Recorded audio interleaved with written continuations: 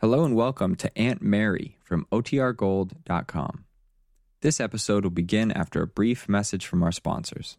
Another day is here, and you're ready for it. What to wear? Check. Breakfast, lunch, and dinner? Check.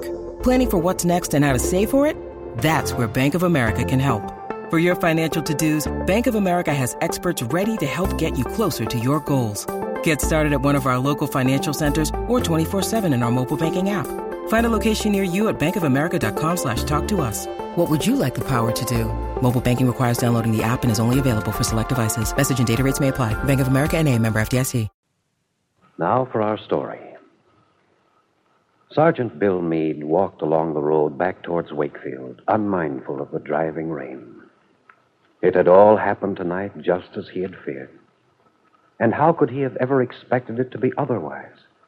How could he have expected Peggy Douglas to understand when he had no explanation to offer? There was one, of course. If only he could have told her that Kit was going to have a baby, that was the reason she was going out west. But he had promised his wife, and in spite of everything, he felt he owed it to Kit to keep that promise. If only he could have told Peggy that everything would work out for them eventually, that he had told Kit how he felt, that she had agreed to discuss the possibility of a divorce after the child was born when she returned to Wakefield. But he couldn't tell Peggy part without telling her all, and Kit had made no definite commitment, so nothing was settled. Nothing was definite, except the fact that he and Aunt Mary's niece were a lost cause. He was caught. He'd been a fool to think he could retrieve anything from the past. He had only succeeded in hurting Peggy and destroying the last vestiges of her belief in him as a person. The lights of the approaching car had picked his figure out of the darkness. Bill stepped over to one side of the road. As it came even with him, the car slowed down, stopped. Bill? Peggy. Come on, get in. Say, this is swell.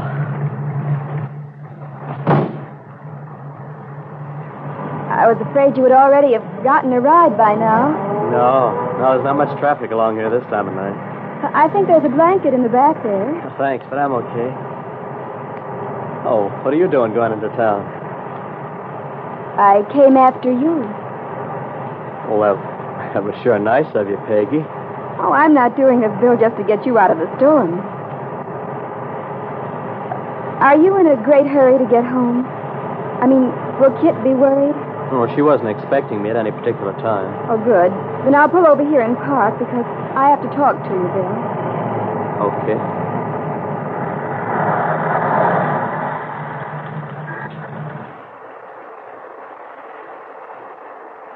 Bill, I can't stand to have things left hanging in the air like this. I've got to get it settled. I thought it was settled for you. You told me you were through. Yes, I know. Bill, did you mean the things you told me earlier? You really can't give me any explanation as to why things have turned out this way? I wish I could, Peggy, but I'm afraid there's not much I can add to what I've already said. Is that why you came after me? To give me another chance to explain? Oh, no. Though I do wish you could tell me why you can't explain. Yeah, I wish I could, too. But I'm sorry I said some of the things I did. Oh, I don't blame you. I was thinking about it walking along back there. What a prize fool I am. Thinking how I've imposed on you. Imposed? You know what I mean. After I found that letter you wrote me, the one Kit confiscated, I really hadn't any right to come rushing out to you. Why not? I don't know. Of course, I had every right. It's you I've always loved. I had to let you know that, Peggy. I had to tell you I wanted to get a divorce from Kit. Oh, what was wrong with that? There wouldn't have been anything wrong, only... Well, I should have waited. I was too hasty again. And I can't tell you why. Oh, I know how that looks to you. It looks as if I've changed my mind again. It did look that way to me, Bill, but Not anymore. Do you mean that? Yes. And, well, maybe this is a great mistake, my coming after you tonight. I don't know, but... Well, it's something I have to do. I can't help it. After you left, Bill, I talked to Aunt Mary. Did you tell her? Yes, I told her everything. I suppose she thinks I'm a first-class heel. No. No, in a way, it's because of Aunt Mary that I'm here. Though she doesn't know it. She believes in you, Bill. She believes that you're honest. I'm trying to be. She believes there's a reason for all this. There is. And you can't tell me? No. No, I can't tell you. It's something I can't help. Peggy, it hasn't anything to do with the way I feel. Well, can you tell me this? Do you still feel the same way about me? Yes, I do. Peggy, it's just that I can't talk to you about Kit or the divorce, or I can't make any plans with you. I know that doesn't make sense. Frankly, it doesn't. It's pretty hard to take. But if that's the way you say it has to be, I accept it. Peggy. You see, after you left, I made a good many statements. I was going to forget you and, oh, well, you know, that sort of thing. It sounded very fine. It made sense until I was alone in my room. Then I decided that, well... What did you decide, Peggy? Well, you see, I have to accept your proposition, Bill. I have to trust you, to try and understand, to wait, whether I like it or not. Because I love you. Peggy. Peggy, that's the first time you've said that since before you left Wakefield. Yes, it is, isn't it? Why wouldn't you admit it the other day when I asked you? Simply because I didn't think I should. I didn't think it should have any bearing on your problem with Kit.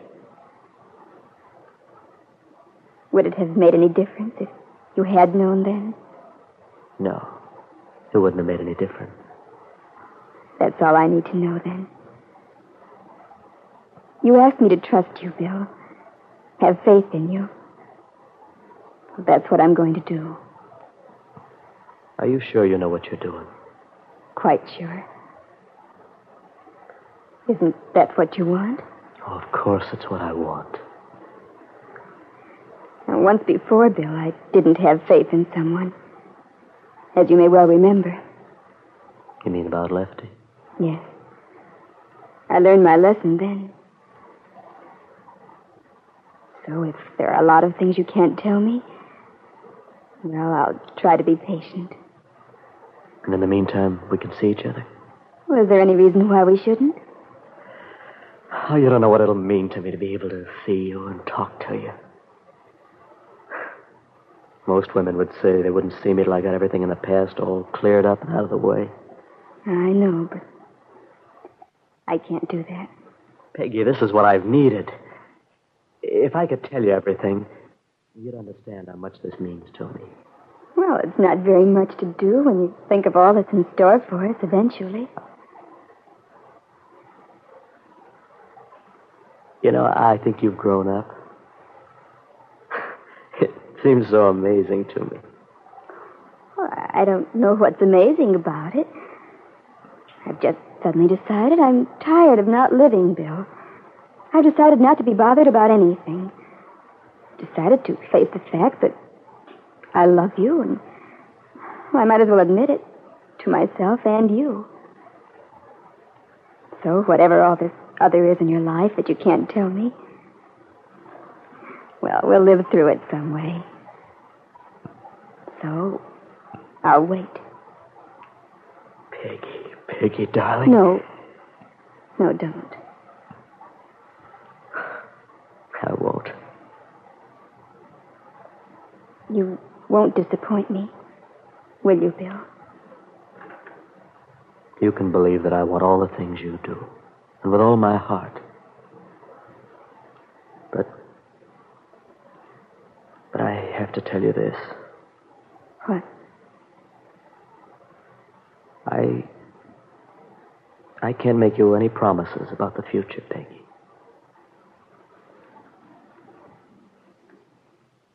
Bill's words made Peggy falter. There was an implication that if he made a promise, it might be broken. You're right to have faith in Bill, Peggy. It's justified. But with your youth and inexperience, you may be carrying it a little too far. Yes, I'm afraid you may well have reason to regret the agreement you've made tonight. Your decision to keep on seeing Bill while he's still married to Kit.